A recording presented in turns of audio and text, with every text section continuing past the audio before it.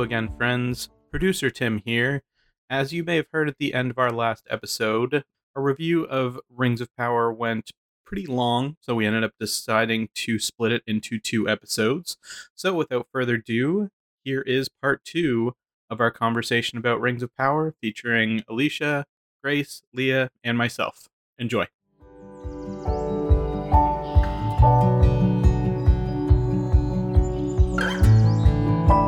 We want to kind of shift into some of our issues with the elves, because I think that that's been kind of a point of contention for all of us, and we kind of touched on it a little bit in earlier on in this episode. But Gil-galad's the giantest penis man who has ever lived. I hate him so much.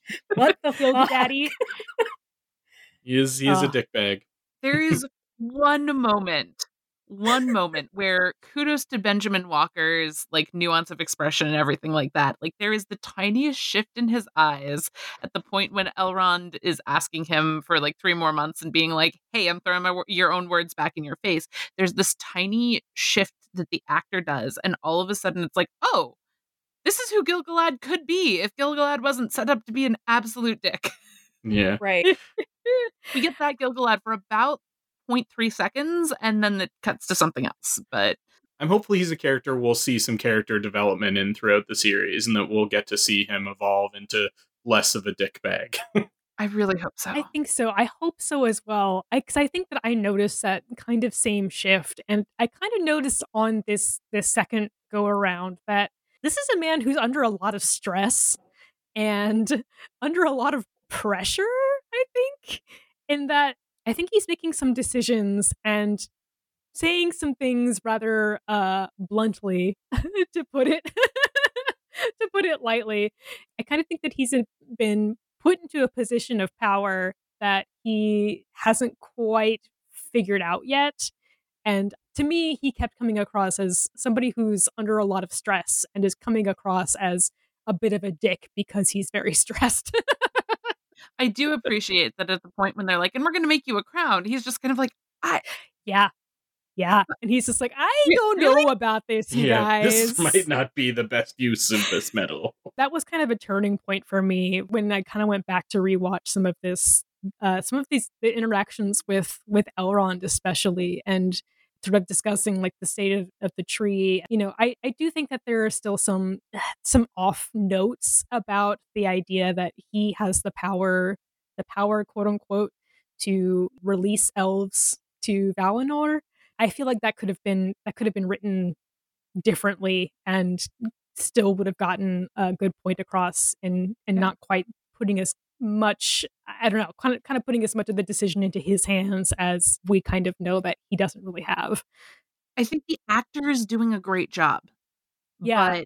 But this is one of the places where I think there is genuinely valid critique around the writing. There are writing choices that could have been stronger. There are writing choices that could have been more in keeping with the Legendarium, and the actor certainly could have handled those better writing choices. Yeah, I mean, like I'm here for Gil-gadaddy for sure. I want him to rise up and kind of take that mantle of power like pretty lightly that I think that he takes throughout the second age anyway. I kind of feel like he's feeling the weight of that mantle of power a lot in this show, which is a choice for sure. I know that a lot of people have had some issues with it. I'm still having some issues for sure. I'm kind of finding myself kind of feeling a lot more for Gil-galad on this second go round, or Gil-galad. Sorry, not Gil-galad. Whatever. Whatever. Gil-galad is perfectly valid. I say Gil-galad because that's what I do. This is going to sound a little, why is Arwen doing Glorfindel's job? But I think the centrality of Galadriel in this narrative is harming other secondary characters, of which are Gil-galad and Celebrimbor, because you've now at this point taken Gil-galad's major reaching out to Numenor, because Gil-galad realizes they're in trouble and reaches out to Numenor, and he's kind of the one who makes that contact. You've taken that away from him, so now he's just like this shitty little king doing shitty little things and ruining Elrond's life. And then you have Celebrimbor, who, what is Celebrimbor known for? Making the rings and then discovering that Sauron deceived them into making the rings. And he now no longer gets that beat either because it was given to Galadriel. I think he could still get that beat. I agree. How? Galadriel already knows. I think if Sauron returns in a different form to Celebrimbor and helps him with the forging of the Dwarven and the Rings of Man, then we can still have that moment. I agree. It will have less impact now that Galadriel has already revealed him once, but I think he still can have that moment. I think that it absolutely can still happen, and that by giving that beat to Galadriel here, and then leaving us for 2 years while a new season comes up, and this might be something that would be a season 3 thing instead of a season 2 thing, so we could be 4 or 5 years away from seeing who gets assigned these character beats and the story arcs and all of that. I think that that's a questionable choice to go in that direction. It leaves us with a lot of questions that I don't think were necessary. Yeah. They could still pull it around. I think there's a lot that they could still do in season 2 to assuage many of my concerns. It's just a little rough on it being a 2-year gap before we might see any of that. Yeah, it's going to be a long wait because I'm in a similar position, Tim and Grace, that I'm like, I don't think that the events of season 1 have totally ruled out those character moments for sure, but this relies on me saying I have to wait and see, and that's going to be another 2 years. So yeah, and how many things can you say that about, and how many will they actually come through on, right? Like if I have a list of 10 things that I want them to do or to turn around or frame in a different light in season 2, and they only do 2 or 3, then all right, I'm going to be disappointed. But if they do 8 or 9 of them, then I'll be like, oh, okay.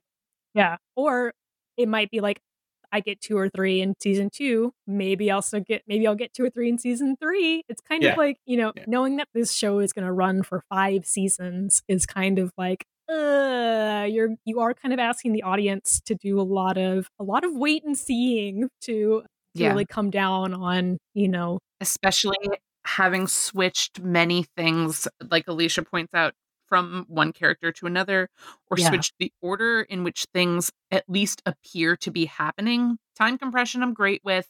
My salt on dialogue and everything is that we never need to say 3 days for anything unless it's plot relevant. That's one of my major notes for them, is leave your timeline more flexible so that you can suspend disbelief. I hope to see that in season 2, but switching some of the events around, they could still complicate that in season 2. They could show us flashbacks to previous things happening. They could show us things that we didn't perceive in season 1, but making all of those changes in season 1 leaves the audience in a very strange place going into a 2-year hiatus. It makes us doubt the strength of the adaptation, and it kind of relies on us giving a lot of good grace, which I have. I extend a lot of optimism and hope for for the future for sure to these guys, but not everybody is going to do that. Nope. Yeah. One of them is right here. Not everyone is going to do that. I am going to broach this now while we are somewhat on the subject of Galadriel, and know that this is somewhere where I differ considerably with Alicia. I am generally okay with where they're taking Galadriel.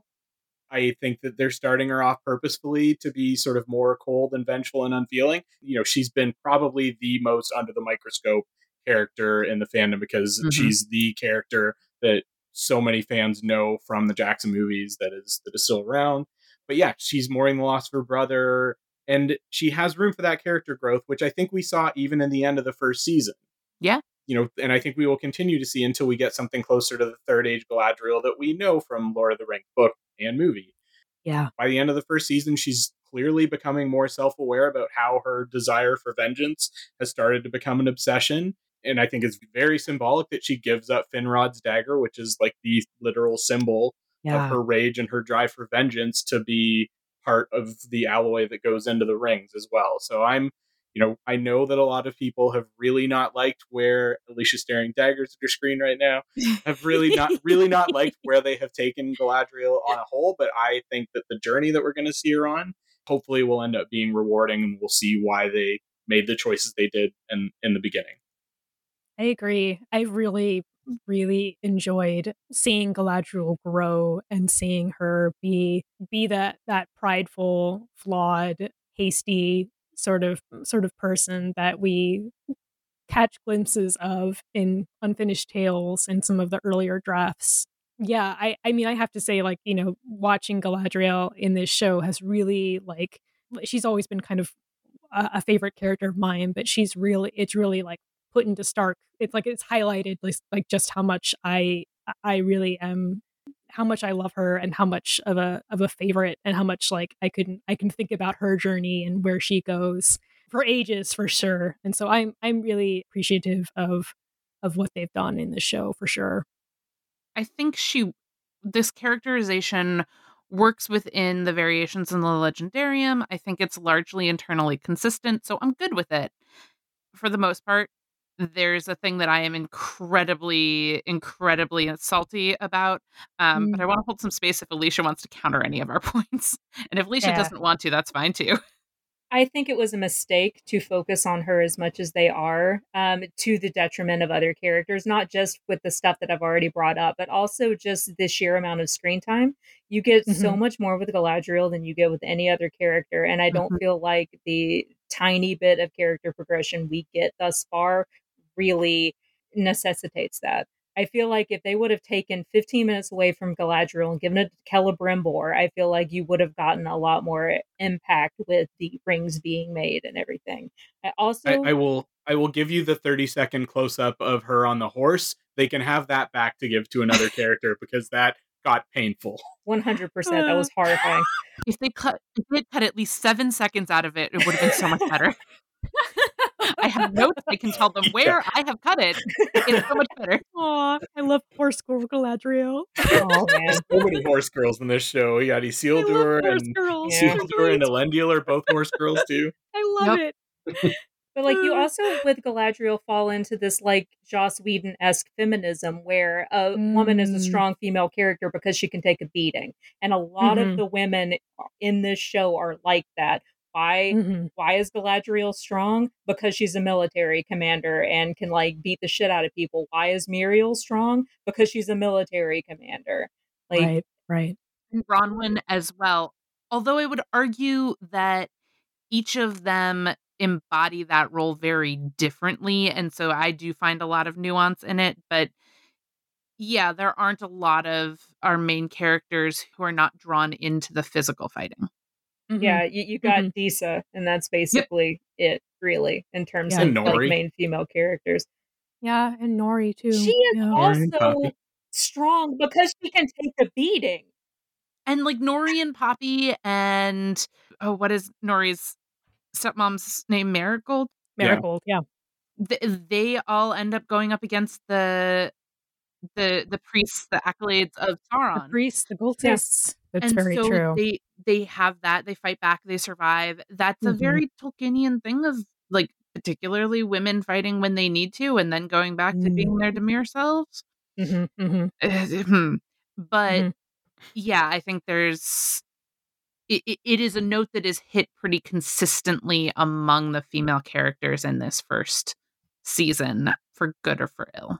Yeah, and it's 2022. We should fucking be beyond that by this point. Like, you can be a strong female character without beating someone's ass or having your ass beaten. 100%. We should be able to see other examples of women in, like, even just in the secondary or tertiary levels of background around Middle Earth that have different ways of relating and different ways of being strong or whatever, and that they shouldn't just be background extras. There should be some more nuance and conflict. And in a second, that's going to bring me back to one of my big salts, but my Galadriel salt in particular is that by centering her in this way and having Sauron be centered on her in this way, I find it to be very contradictory to the Legendarium, where Galadriel and Gil-galad are the characters who are never taken in by Sauron, who never allow Sauron into the elven cities and strongholds. And here Galadriel rides in with him on a horse. And that that does not feel to me tonally like it is meeting the purpose laid out in the Legendarium. So I have a lot of salt about that storyline, that element of that storyline. There are other pieces of it that I like, but that one in particular, and then pulling back from Celebrimbor a bit, I think has gotten very inappropriate as far as relating back to the Legendarium. There's a big gap there for me. So in terms of Galadriel, not seeing through Halbrand, right from the beginning, she is immediately suspicious of him. She just pegs him wrong at the start.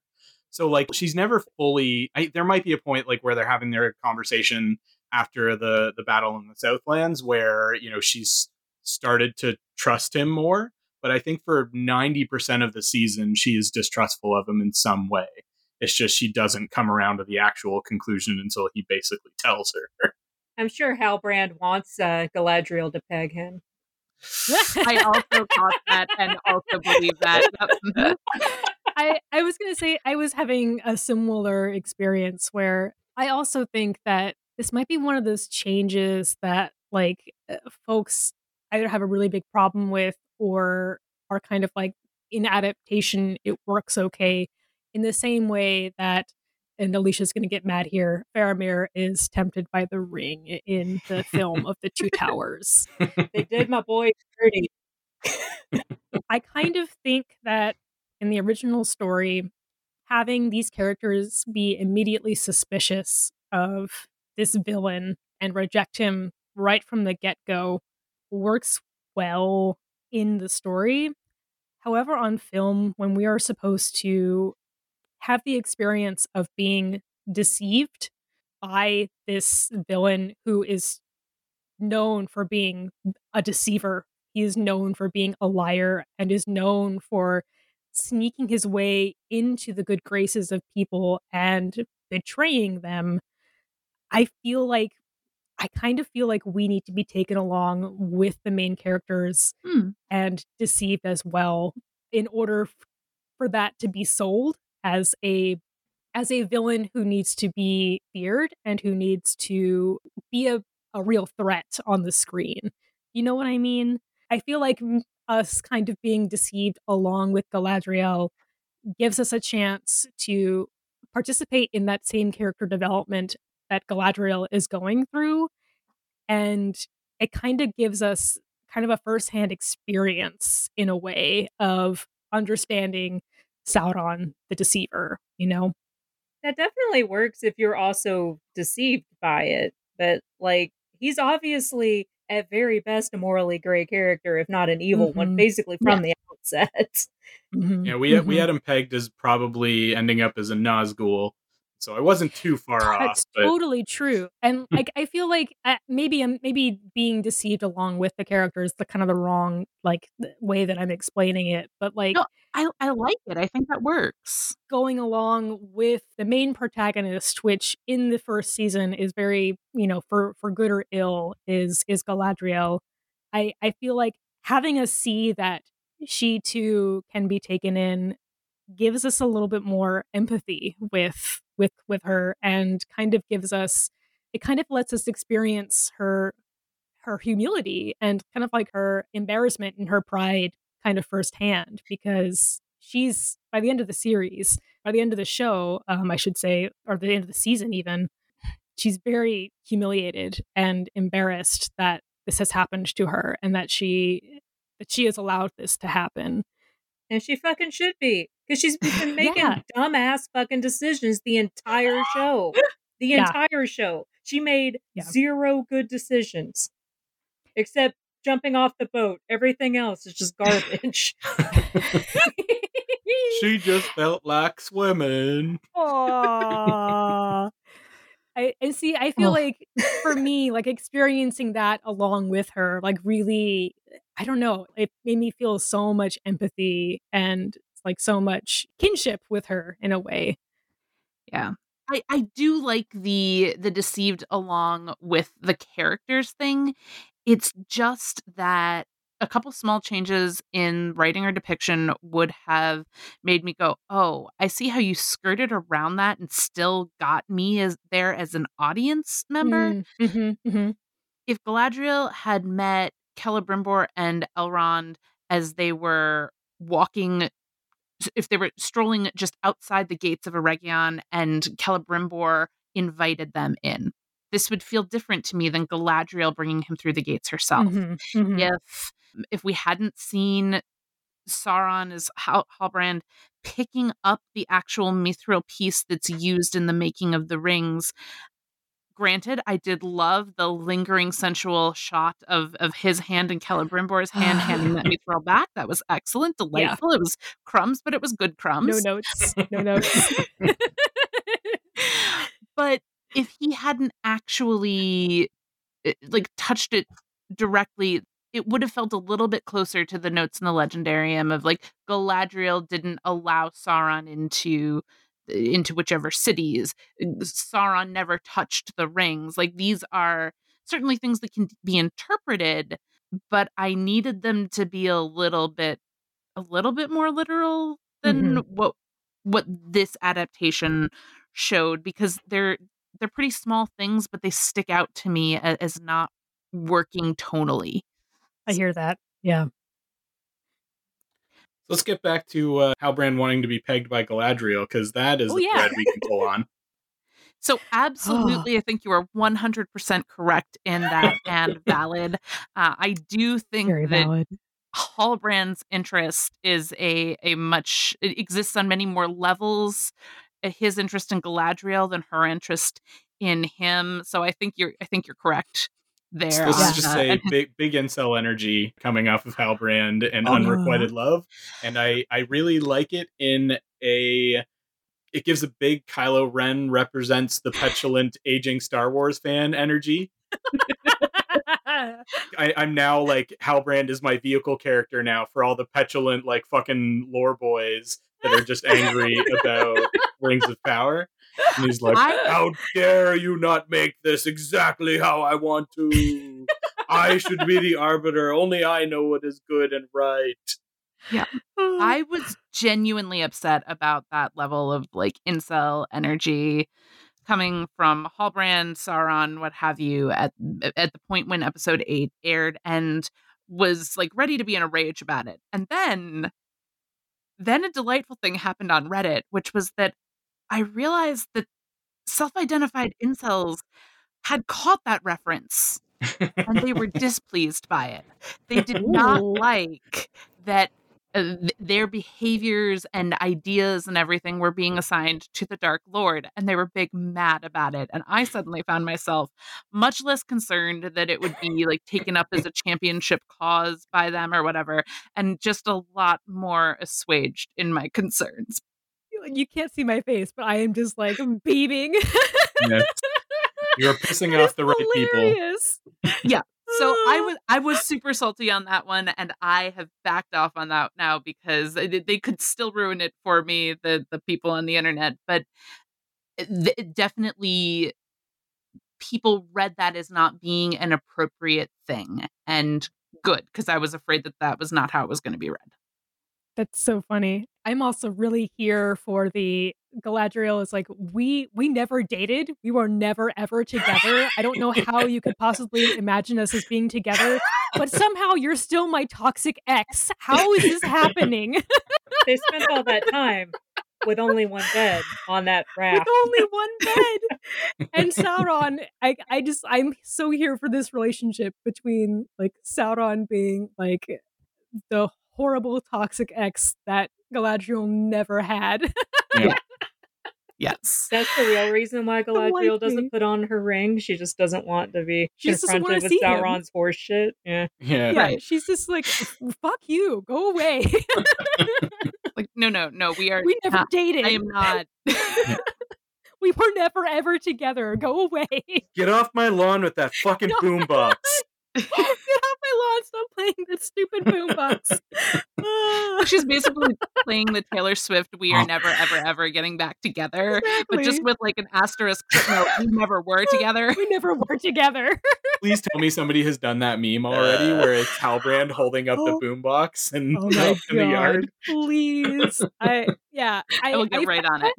Yeah, I was gonna say, please bid the never ever getting back together to the two of them, because I may need to wait for season 2 for a lot of my bidding, because I do plan to take every single toxic Taylor Swift breakup song and apply them to either Sauron and Galadriel or Sauron and Celebrimbor. So you mean every single Taylor Swift song? Basically. There's a whole catalog to go through. I've got goals. Catalog. Yeah. On this rewatch, it's also like, spoiler alert for folks who have not seen the end of Rings of Power. I'll give you a couple seconds. We will spoiler the episode notes for sure. You should have been listening for the last 40 minutes.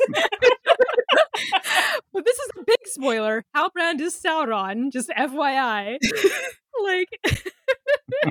like on this rewatch that I've been doing, understanding that Halbrand is Sauron is 1000% more hilarious to me, in the way that, like, reading the interactions between the two, I don't know, for some reason it's just striking me as so funny, and so, like, this is the energy that I want between the two of them as antagonists for sure, but they have this, like, inexplicable, like, this stupid bond that they can't, like, get rid of each other, basically. There are some pretty good moments on a rewatch. One of my favorites funny. is in episode 3, as they wake up on Elendil's ship together, and he's like, and Sauron is over here going like, "Oh yeah, that food isn't poison, at least not to humans." There are no humans in that ship's hull. Just a little shit.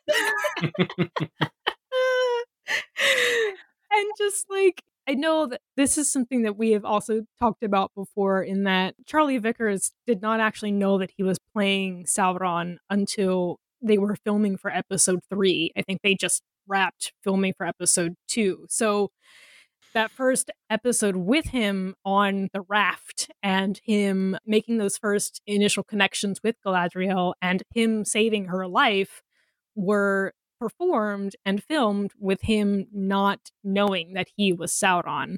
Yeah. And I think that was a missed opportunity for the showrunners to really place a lot more trust in Charlie, who I think has proven through the show he is extremely capable of giving kind of a double layer of meaning to every single line, and giving even like triple layers. I feel like that his performance was really one of the strong suits of this show, for me anyway, in that it really, like, every line that he says is kind of like, you kind of keep asking yourself, like, okay, so he's trying to deceive the person he's talking to. Is he also trying to deceive himself? Is he trying to deceive anybody else who might be watching? What's his motive? What's his game? And those are the questions that we always need to be asking when it comes to Sauron. And some of my salt is that, due to the inexperience and just frankly idiocy of the showrunners in this regard, those questions cannot be answered because the actor could not answer those questions in delivering their performance. Yeah. So as someone with a theater background and a theater degree, I would just like to take a moment to speak directly to the showrunners here. Traditionally, at the point when you begin rolling cameras or raise the curtain, it is best for your actors to know who they are playing. It's a best practice. Minor details. It tends to work better. And you can really see the cracks that show on a rewatch where the actor clearly did not know.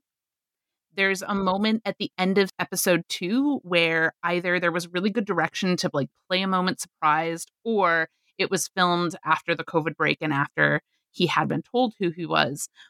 But really, like, you can tell the point at which the actor was told that they were going to be playing Sauron. And that doesn't work for unpacking a mystery box. Yeah, I think it's only one episode where he doesn't have that full information, so I think that helps. I also, on rewatching it, I was kind of looking to see if I could see those cracks a little bit better. I actually think that it might be the strength of the directing that it doesn't quite show quite as badly for me on rewatching, to where it feels disingenuous, or where it feels like this couldn't be looked at again and seen to be like, oh, this is actually just, him making up things as he's going along.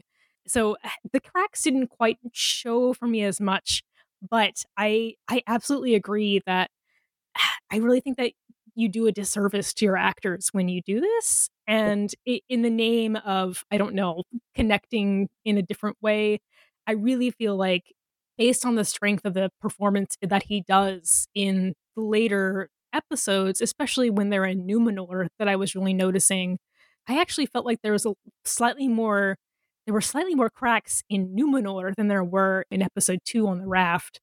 There is a huge crack from the perspective of the show, not the acting, not the there is in I want to say it's episode 4, there is a Muriel voiceover discussing the topic of valor. And it is after Halbrand has been released from his jail cell, presumably by Pharazôn, and he is walking through Numenor. And it is the show textually telling us that this character of Halbrand is a character that we should trust, Right. that he has valor, that he is valiant, that he is a good character. That is an Right. outright lie from the perspective of the show. And Mhm. it was, I think, a deeply criticizable writing choice. They did not need to put those images with that voiceover and have that connotation come through to deceive the audience, because that was deceiving, not misleading the audience. Yeah. And it makes that mystery box a lot harder on an unpacking. So those two things for me are really key, as far as, I think, missteps that they made because of inexperience. Yeah, I feel like there was a moment, I think it was in episode 5, I think, where Halbrand is really angry at Galadriel for, quote unquote, using him to sail to Middle Earth. He explicitly tells her, find another head to crown. And when you kind of look back at it, knowing that he is Sauron, you're kind of like, what's your motive behind that statement? What are your real emotions behind that anger, you know? Like, I get that you're gaslighting. Why else? Why are you doing Yeah, that? and it's kind of like, are you trying to make her feel like, are you kind of trying to, like, egg her on into believing that she is the one who really pushed you to go back to Middle Earth, that without her, you would have, been very happy to stay here in Numenor and be a smith for the rest of your life or whatever? Well, he does bring that up in the reveal that Yeah, he I wanted to was stay thinking there. about that. And I'm thinking, okay, he didn't really care where he forged the rings. He just wanted to forge them. He A could have forged forge them in Numenor just as easily as he could have in Eregion. Yeah, I was thinking a lot about that, and kind of in reflecting on episodes 4 and 5, especially, which was him in Numenor, especially, where I was kind of like, it's hard to kind of figure out what his real game was, and like, is he just kind of like trying to go to Galadriel is he trying to convince both Galadriel and himself that he really does want to stay in Numenor? And it's a little tough to kind of to land on that. And I know that was a motive of the writers and the showrunners, they wanted it to be deliberately very tough to figure that out. I feel like it could have been a little bit stronger in terms of trusting both the actor and trusting the audience to kind of second guess those motives. You know what I Mhm. mean?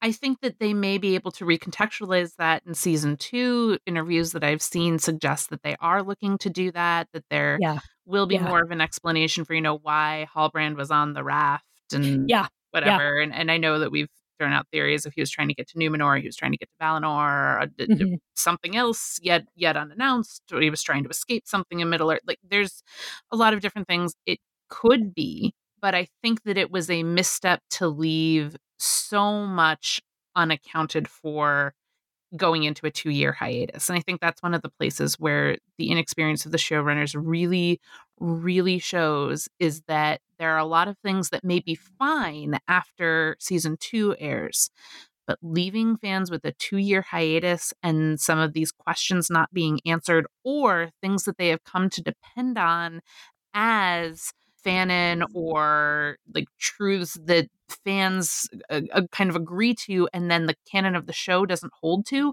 are going to cause some issues down the road. Yeah. I think they've set themselves up for some troubles there. I agree. I think also just a couple of points as far as the sexism of the show again. We have to talk about the background elves. Like not the background elves Yeah. that don't show up going to Valnor, not the background elves that die really. We need to talk about the veiled elven women in Linden. The servants. Yeah, and on the boat. They're on the boat too. Linden Yeah. and boat. And they're explicitly servants. Like, we don't see any male coded elves clearing away the table, taking away armor on the boat. It's all women, and they're all veiled. And Mhm. that's very that does not sit well with me at all. No, It's very dehumanizing. Yeah. I feel like this could have been very easily avoidable if you'd had a veiled, male elf clearing away the dishes from the table, or one of the folks on the boat, helping to helping to undress the warriors. If you wanted everyone to be veiled, sure. I mean, sure, If more why of these not? characters had speaking roles and names and things like that, and weren't just set dressing, Yeah. that would make a difference as well. Yeah. But only one of them, is to my recollection, ever speaks, and it's to like deliver a message to Elrond, and he's a bit snippy Mhm. with her. Mm-hmm. It's just not a good look. It is not a particularly ethical treatment. And considering that there are not a lot of female elven characters in the show, like it means that everything ends up landing on Galadriel as your token character. No Yeah. other female elf really speaks for more than a line, and there's only one of them that does that. Yeah. So your options if you're a female dwarf is you go into the military or you don a veil and serve the king. Ugh.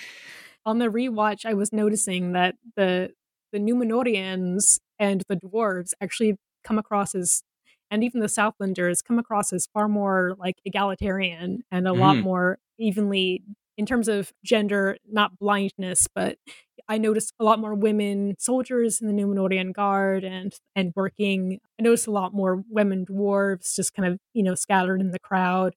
It felt very deliberate, and it also kind of stuck out like a sore thumb that when it came to the elves, all the servants were women and all of them were veiled. Yeah. There were some background extras who were elven women, but who were not wearing veils. They were wearing the more like the blue robes that Elrond Right. was wearing. But it maps onto a lot of concerns about why this aesthetic choice was made, because certainly there are plenty of examples in our real world of, for cultural or religious purposes, a culture of covering. That is something that is both challenged and very much desired by various groups of people. It's not a simple issue, certainly, Yeah.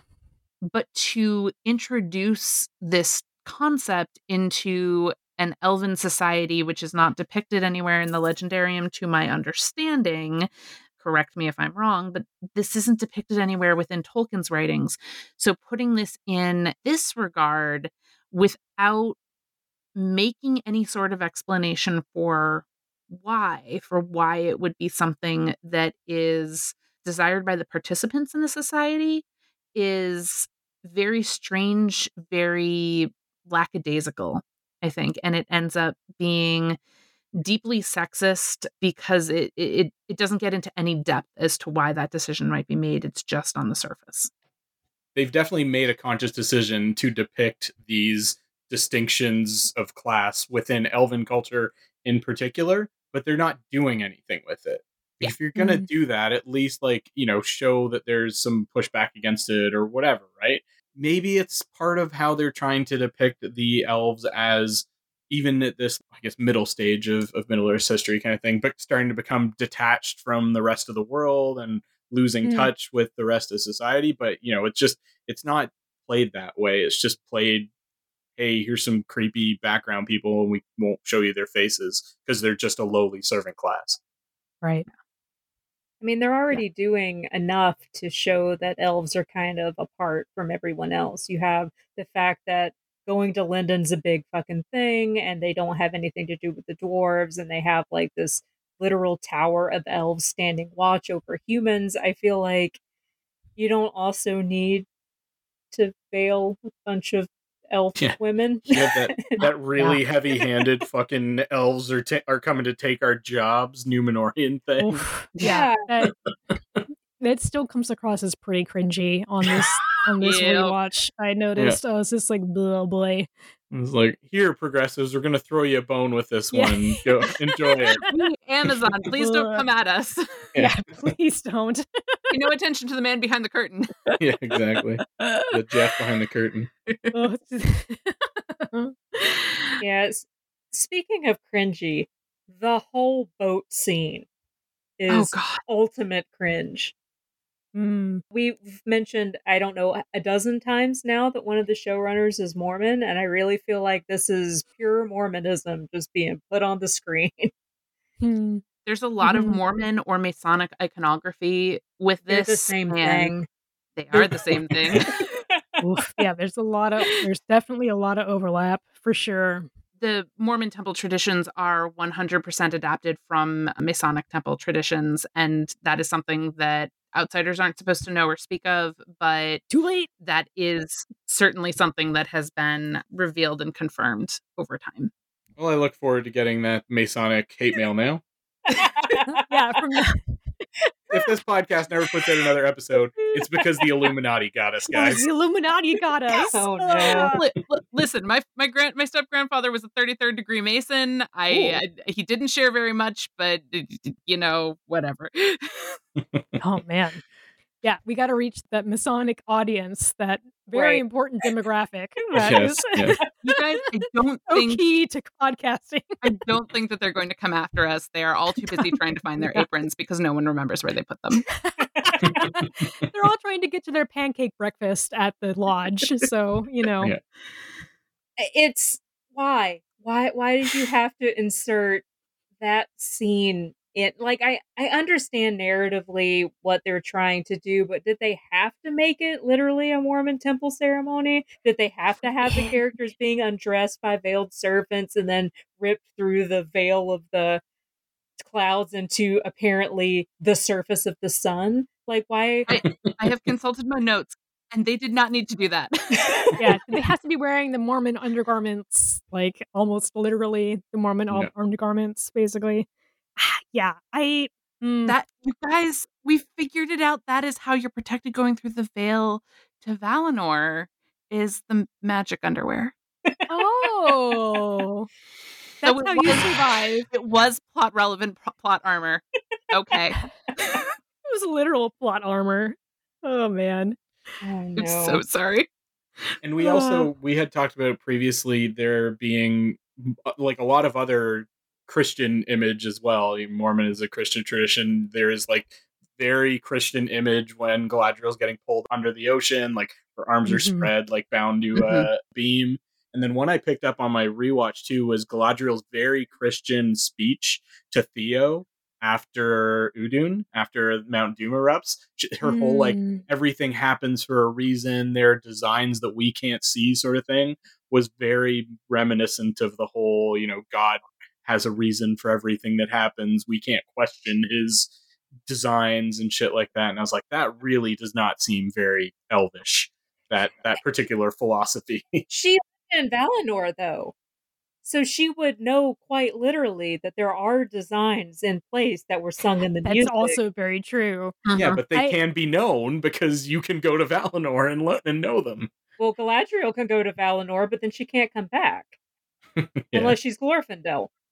As I say, I remember, though, that Theo explicitly says, like, what's the design in this?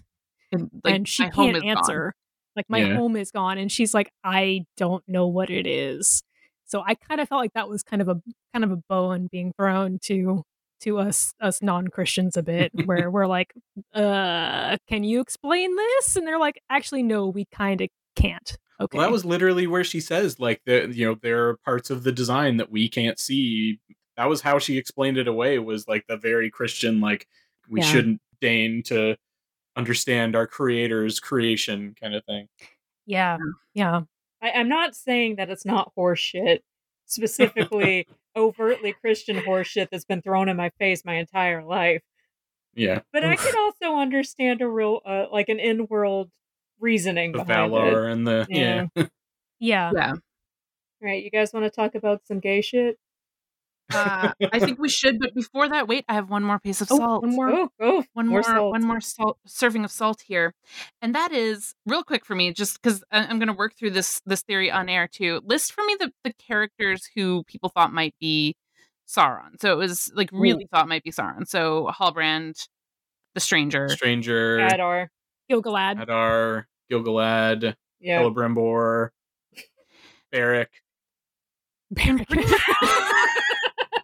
In pretty much every single one of these instances, the characters who responsibility for Sauron's actions can be shifted off to and who can be blamed for his appearance or return in Middle-earth are women. No matter who they chose, it would be women. Nori and Poppy would be responsible for the Stranger. And I'm very glad that they're not in the end. Because that would have been my worst case scenario, I think. With Gil-galad and everything, that it's set up to be that tension with Galadriel. And then with Halbrand, a woman brings him to Numenor. Mm-hmm. And a woman brings him to Middle-earth. Mm-hmm. A woman gives him an army and like helps lead an army into Middle-earth as the Queen Regent from Numenor. A woman, Bronwyn, affirms his right to the crown and affirms him as king of the Southlands. Everywhere that you turn, people who are misogynists can blame women for Sauron's actions and appearance in Middle-earth. And that is something that I think they needed to be more cognizant of, is how those narratives can be received. I think it's most problematic for Galadriel, but you end up with several different women who can be blamed for Sauron showing up and being able to go do a whole bunch of fuckery again. We left out Theo, but he also... Yeah. Ooh, yeah. Waldrag. I think that's totally valid. Like, that definitely wasn't like my like intuition or kind of my experience watching it for sure. But I think that it's all too easy to kind of to go there.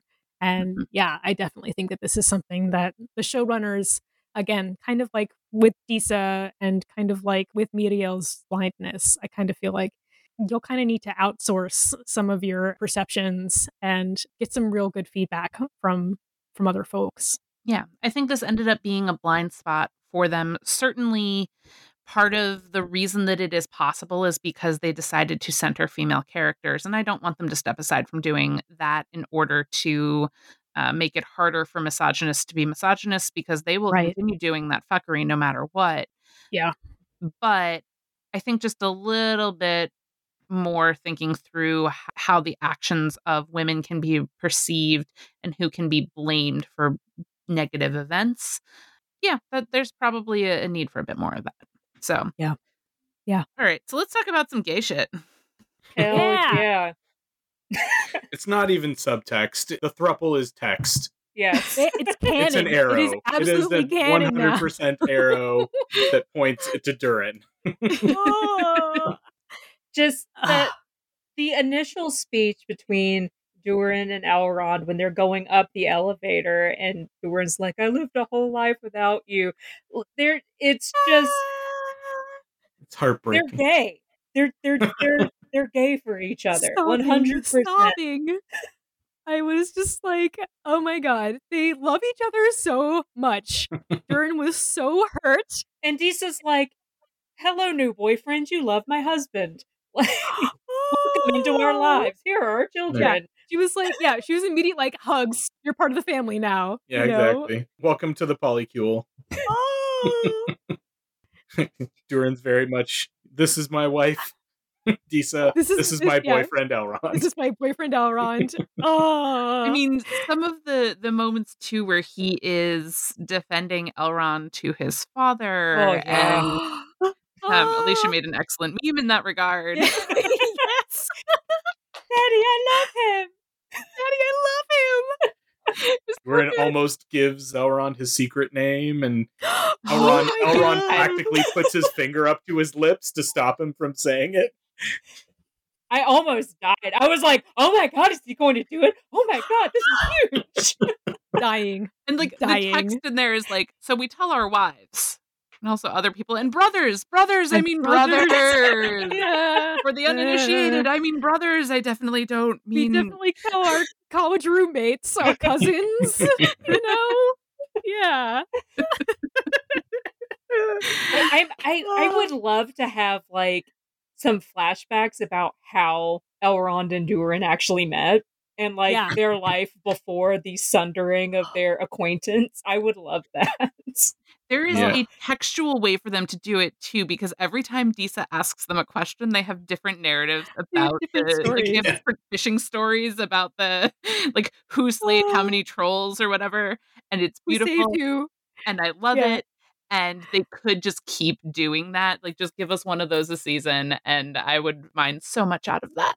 Oh, it's really so good. And in my rewatch, I've only gotten up to listeners. I've only gotten up through episode 5, which of course means that I got to relive the experience of give me the meat and give it to me raw. Give it to me raw. Oh my God! Oh, it's I was amazing. howling. And then the two of them get furniture to bring back to Disa. They get Like, furniture to bring back to their wife. Oh and my then God! argue about who gets to claim that they gave her the table. Like, oh, bless. So good. God, and I haven't really talked about it, but like the actor for Prince Durin is fucking knocking it out of the park. Oh, he's amazing. Owen So Arthur is good. doing great work. Like Yeah. every single time he's on the screen, he's just utterly captivating, and every interaction he has with his father in particular is just fantastic. He's so good. Yeah, Mhm. he's so like emotional and so like vulnerable, and the way that he connects to everybody on the screen that's around him is just like he's such a good performance. And the three of them have such great chemistry together. Yes. Robert Aramayo as Elrond and Sylvia Nomvete and Owen Arthur they just work so well together on screen. I mean, that scene where Elrond is challenging Disa about where Durin is, and she is lying to him, but like so believably for the audience, and he still doesn't get it, but he doesn't fault her for it. Like, and the loyalty discussion that they have there, absolutely beautiful. Every interaction between Durin and Disa, and I love even like one of the moments where Durin is like, what is the phrasing they use, like heaping slag on her mother or whatever, Yeah. and she complains about it, and he's like, well, in your mother's case, I'm kidding, like they're so beautifully, wonderfully married, and like it is such a beautiful thing, and I'm so Yeah. glad that we get this relationship. Like, my gosh, It's so good that like I forget about Elrond's horrible hair. And that is saying a lot. Yeah. It is a highlight for me for sure. Honestly, the treatment of the dwarves in general is likely my favorite out of any Tolkien adaptation so far. They're much more developed and dimensional. They're not played primarily for comedy. They are still a little comedic, but it's not their primary purpose, which it really has been in some of the past they adaptations. get to be whole beings instead of just comic relief. Yeah. Totally. Back to queer characters. Yep. Back to the queer shit. Not a personal ship of mine, but a ship of other people's, Muriel and Galadriel. Into it. They definitely have some tension between them in some of those one-on-one scenes. There's definitely some of the face touching is a little like, oh, and they were just friends? Scales being pals. Just gals being pals. Yeah. There's definitely things to pick up on there, and to have a queer reading of that relationship. And yeah. Well, I mean, Galadriel canonically queer. Yeah, Yes. we've proven that. We've proven that. Yeah. Yep. And now that she has met Muriel, obviously. Obviously. I think like the conversation that she has in the tower when she goes to kind of confront Tar Palantir, there was a really wonderful moment of vulnerability between the two of them. Miriel she kind of really shows like a really secretive, hidden part of herself that nobody else really gets to see because she wants to very explicitly keep it secret that her father is ailing and dying. And Galadriel is sort of brought into this and has this really lovely moment, kind of like that we've seen before, where she kind of comes up short against like her kind of bullheaded, very focused, sort of goal oriented seeking. And it sort of comes up across like a real moment of empathy. You know, she kind of realizes that, like, oh shit, I had no idea that your father was like this. And I also had no idea that both of you had this experience with wanting to remember the ways of old Numenor and the relationship with the elves that the Numenorians had before. And so I feel like that moment, that conversation between the two of them is really lovely. Like, it's really vulnerable and gives kind of a real like depth and softness to these characters who have been kind of armored up against each other and armored up against the world around everybody else as well. I do also want to touch on Poppy and Nori, the two bestest friends who just can like share a cart, and like Poppy has an outright love declaration to Nori at the end. And however we read this, like that deep love is something that I am very delighted to see. I can ship it. I also appreciate it on the level of friendship, and it's just absolutely beautiful to me, and I love seeing it. Oh, me too. Yeah, friendship is magic, love is magic. Poppy and Nori are magic. Realistically, we do have 3 young sailor characters that like to ride about together and do big manly things together. We have Isildur, Untamo, and Valandil all hanging out together doing a lot of stuff. Doing manly things. Oh, there's definitely some Isildur Valandil shipping. Yeah, that does not surprise me at all. Yep. Yeah. Into it. You know, never gets lonely and on those long nights at sea with only so many hammocks to share. Sleeping on your bed of half-eaten apples. One of the things that I do really appreciate about those 3 characters is like how much they know each other's shit and call each other on it. Like they're so very aware of Isildur's shit and just don't put up with it in a way that suggests like such an intimate knowledge of each other, and that is beautiful to me. Yeah. So yeah, they're old friends and they're not afraid to call each other out on their shit. I was really struck by watching Valandil and Isildur as well. And poor Ontimo. Again, I really feel for you, nameless fiance and father-in-law. Yes. He seems like a good guy. So we do also then have to talk about the flip side of this, which is potentially dequeering characters. I have so many thoughts about this. Oh my god. How dare you make Sauron straight? He is so gay. And fucking Celebrimbor. How did you miss this, Amazon? Everyone knows. Yeah. Again, there's still time. We can have him come back in a fairer form. I am fine for queer Sauron. Like, if we get queer Sauron, who's like, well, you know, that one girlfriend that I had, and she's like, we were never dating, my dude. Yeah. Like, oh, right. So my boyfriend, Celebrimbor. I'm here for Pan Sauron. Yeah. But hi, Sauron. I can certainly interpret like the very brief crumbs that we get of Sauron and Celebrimbor as, you know, some queer coding and all of that. Very sensual, lingering touches of I need explicit anal. For that, I think you have to go to AO3 just for the rating system. Yeah. That's the never made HBO Max show, I think. I think the most that you're going to get is like a phallic object in the background of Celebrimbor's workshop. That like we know is for Oh yeah. But like Sauron is such a good character for exploring really interesting things. We've discussed this previously about why not trans Sauron? Why not Sauron not only being transgender but trans species or whatever? Like there's so many good things to mine there, and he's just some generic white dude who wants to fuck Galadriel, and that's like the least interesting thing you could have done. Yep. Yep. Mm-hmm. I'm still really hopeful that we will get like Sauron coming back in the Anatar guys, and like that we'll see some Anatar Celebrimbor content. Never as much as I'd like to see, but you know, one can dream. I would particularly appreciate if like Halbrand basically comes back, but just like shaved face, pointy ears, and is just like, yeah, I am Anatar. I'm Anatar. Everyone's like, man, like Clark Kent's glasses sort of thing. He's like, no, I'm an elf. See, I'm an elf. Ears. Dyes his and hair. Celebrimbor is just over here going like, no, I'm into it. I'm into this flirting, and it's all good. I believe you. Oh, role play, huh? I do have to say, I recently saw an interview and a photo shoot with Charlie Vickers with a haircut and a shave, and he is nigh unrecognizable.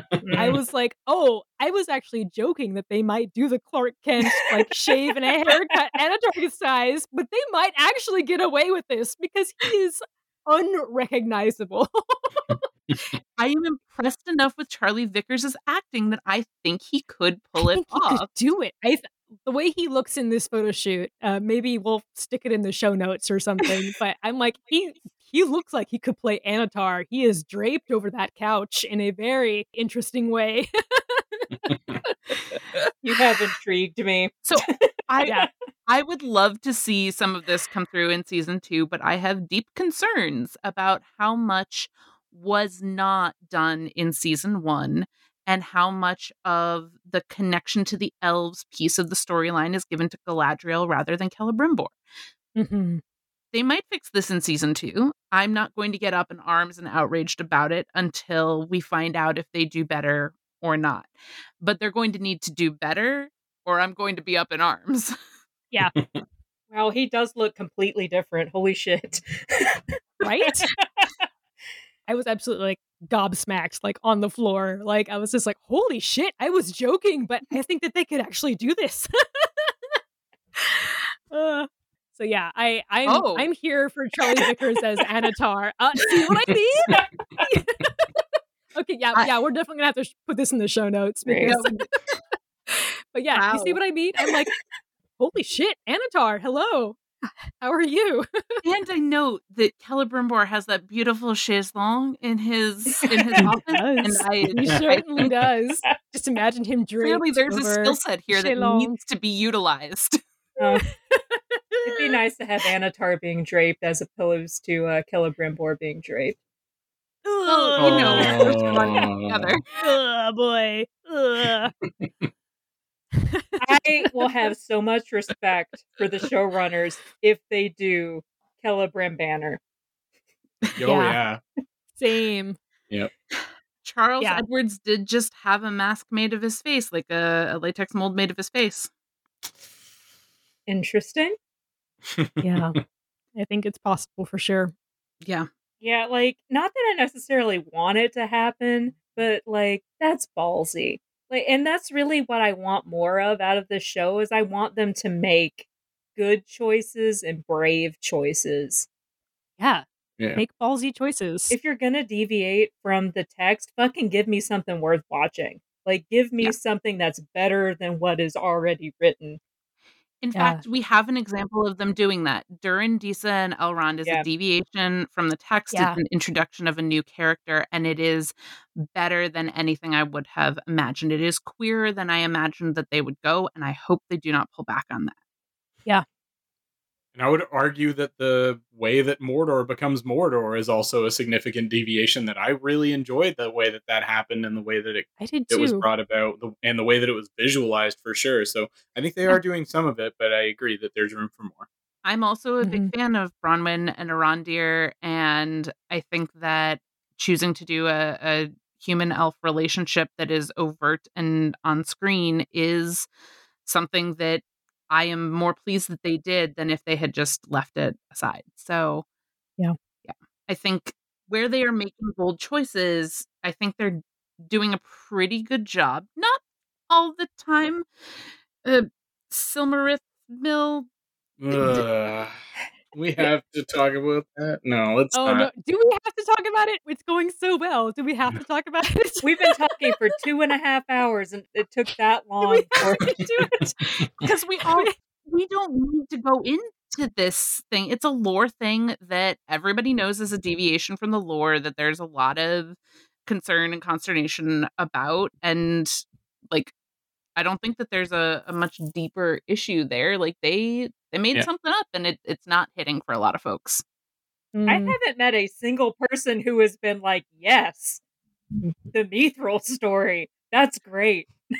I think there are a lot of people who don't know any better. Yeah, Right? and I know Yeah. people like that. They're like, "Oh, that's really cool. Is that from the lore?" And I say, "The fuck, No. it's not." But like, if it's working for you, cool. Like, I still hold out hope there that it could be a deception of some sort on behalf of Sauron or planted well before by Morgoth or something like that. Yeah, Because the apocryphal. Elrond does go Yeah. out of his way to mention that most people consider it apocryphal, Yeah. mythological kind of thing, and that it's And the showrunners.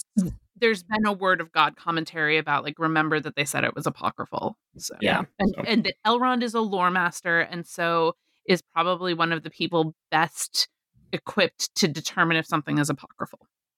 I mean, I'm still kind of like the visual of the elf battling the Balrog. I was like, I'm pretty sure that this is like a Blind Guardian like album cover, like, right? It's like 100%. this is a metal as fuck image. Now, I think tempering my expectations that, what I read into the text is probably a lot more queer than what I will ever see depicted on screen. I still expect them to leave space for those readings to occur. Because I think Mm, when you try to actively de-queer characters, when you try to step aside from the inherent queerness or campiness of a character, particularly when good representation is not necessarily all the villains being queer, right? But right. there's a long history of queer coding of villains, and that's been encoded into our entertainment structures by things like the Hays Code, by things like even MPAA ratings and all of that. When you try to step aside from that and you pull it back, it's always visible. It never works. It usually impacts every other level and every other reading of those characters' interactions. And I think that we do see that happening, at least so far with Sauron and Celebrimbor, where you get the forging of these rings and they've shared the screen for mere seconds, maybe a minute. And it's Right. just not sufficient to hit the emotional notes that you need to hit, the story and character notes that you need to hit when you try to desaturate the queerness from the subtext. I think they need Mm. an Ian McKellen on set saying, no, Sam, you have to hold Frodo's Take his hand. hand. People are going to be Yeah. looking for this. Mhm. Yes. Yeah. Yeah. Yeah. Going back to Word of God, the showrunners have said specifically that they are not interested in taking a bunch of fan feedback into where they take this show going forward. So maybe that means they do have bold directions in mind that they don't want to listen to. Because let's be honest, the most vocal critics have been, "Oh, you can't have black people in the show. It's divergent from the lore." Women shouldn't be fighters. Yeah. Exactly, those sorts of Yeah. things. So it is heartening for me to hear that from them, that they are not going to give in to those vocal minorities of angry trolls on the internet. That's Hmm. all well and good.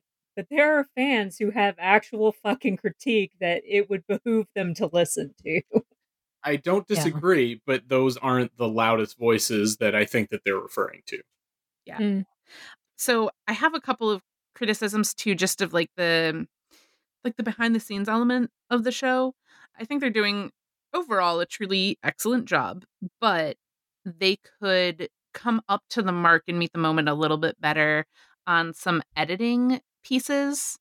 Mhm. So like some of, like Alicia's pointed out, some of the cuts that they use are very, sharp cuts, very static and rapid, that they could do a little bit more in the planning and editing there, and I think it would continue to elevate the show.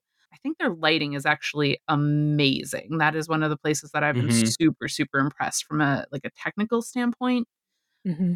Yeah, for the eye, the episode that like everything was in the fallout of the eruption of Mount Doom, they did most of that in camera on set. Yes. Beautiful. They built like an entire different lighting structure to create a version of moonlight that seems believable in Middle Earth, but actually illuminates the set enough to be able to show what is going on screen. That's one of, I think, the great compliments that I've seen a lot of people give, is that the night scenes are visible. Yeah. And in a lot of other fantasy IPs, they're not. And so I think they've done some pretty good things there. People are going to be angry about the battle for Winterfell for the rest of eternity. Yeah. They're not wrong. I was going to say, got to crank up the brightness on my screen. Yeah. Like every DC movie ever is like, it's very dark. I don't mean gritty. I mean, it's just really dark. It's real hard to see. So I like that they're finding some ways to work with that. But there are also some things that I think that they might want to take into account. Like, it is a bold choice to take and leave some of your main principal characters not checked in with in the final episode before you go on a 2-year hiatus. Mhm. A really bold decision, and I don't think it really pays off here, because we didn't see in that final episode a single glimpse of our power throuple, who we all love. No, the fuck we did not. And I am in my feelings about that. I only basically like the episodes where the power throuple is. Like, how dare you? How dare you?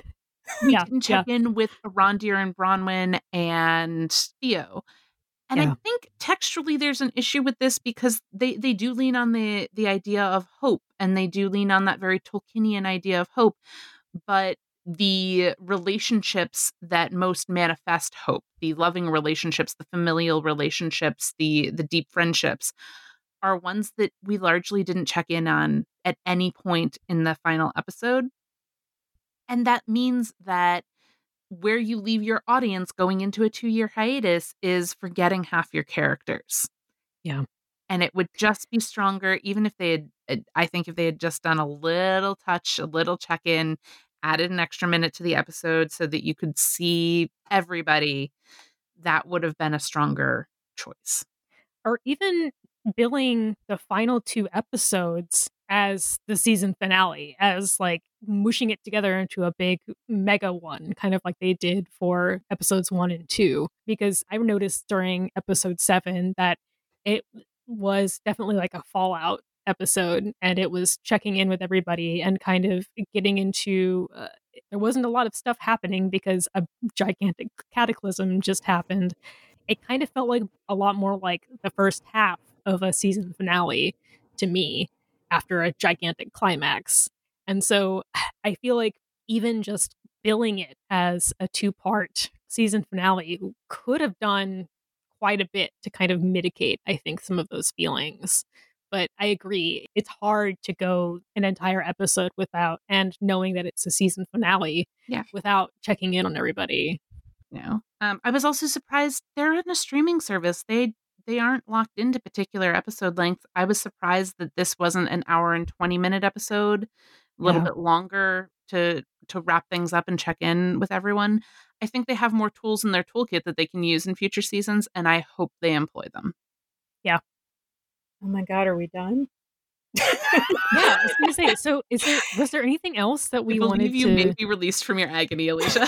I mean, there's definitely things I think we could all still talk about, but I think we've covered kind of the biggest elephants in the room. I think so. Yeah. Yeah. Well, that is fantastic. Go in peace, Alicia. Go with God. No, I do have a thanks. question. Any closing thoughts from anybody else? I mean, my closing thought is again, I'm excited about this show. I'm excited about where it's going to go. I really think that they've made something really special here, and I think it could kind of only get better, really, from my experience. And the things that we've talked about today, I think, are very real problems, and I think that they definitely have the potential to be addressed and fixed in the future. Yeah, agreed. It's not a perfect show for me, but I really enjoyed it overall, and the things that do detract for it weren't like overly distracting from it. My overall feelings are that I'm excited for the next season when that does come out. I loved being back in Middle Earth. I loved having another Tolkien adaptation.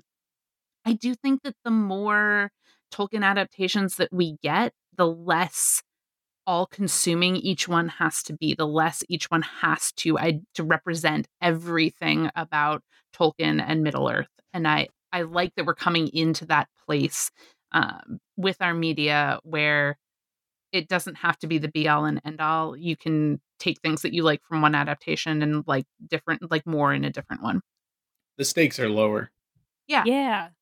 And I think it's a lot more open than in the same way that when you do a Shakespeare adaptation, it is one of many. It is not the be all and end all sort of thing, you know? So I appreciate having more entry paths into Middle Earth. And overall, I think the show itself did a lot of things really, really well. And the things that it did poorly, it did kind of average poorly in ways that other shows are also doing poorly or doing worse. And so the highs were pretty high for me and the lows were pretty average for me. And so I would grade the show pretty highly. I will continue watching the show. I don't believe it has a lot of rewatchability for me personally.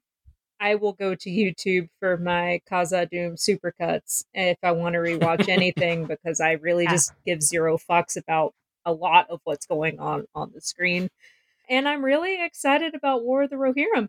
If it has done anything for me, it has made me more excited to see that. I was more excited about that before the producer for War of the Rohirrim started tweeting. Oh, yeah. That's not so good. Yeah. I will point out Weinstein is who did the Lord of the Rings movies. And Also true. Yeah, so well, with that. Yep. And what a great place to leave it. So we did end up wandering into Mordor. Remember Weinstein made the Lord of the Rings. Let's leave it there. Fucking Christ. Problematic babes. Oh, God. We're going to get canceled, Alicia. I'm not saying that Weinstein's my problematic babe. Absolutely not. Okay. Oh, my God. If you're going to cancel us, just cancel me. It's fine. Yeah, so that's a fucking episode. Or two. Yeah, or two. We'll see what ends up happening on the editing floor there. Thank you, everyone, for joining us today.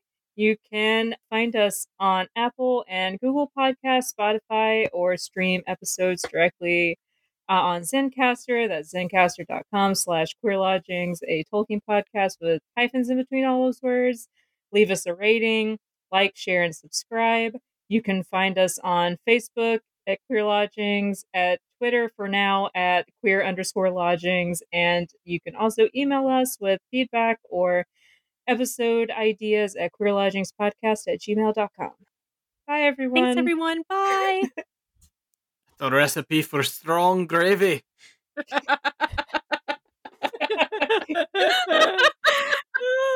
Please leave that in.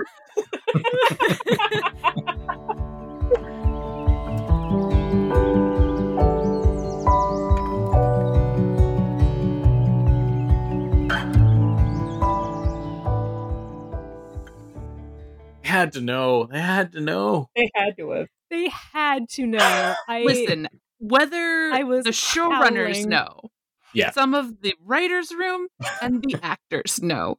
They absolutely had. As I say, I'm sure that they did. I'm like, Can you just imagine, like, Robert Aramayo and Sylvia Nomvete and Owen Arthur sitting around going like, all right, so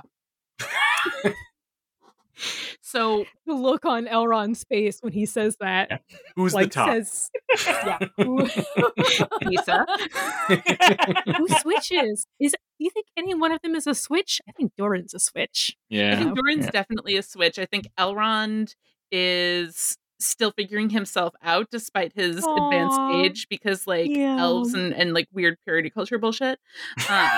Totally. And I think that both of them would like to get pegged by Disa, and she is an obliging woman. I think Elrond's a bottom, but he hasn't gotten to the point yet where he can admit that he's a bottom. Oh, yeah. I mean, to be clear, I have written fic of these three. I have written 12,000 words of Elrond, Durin, Disa, largely smut. It makes me so happy. It's so fun.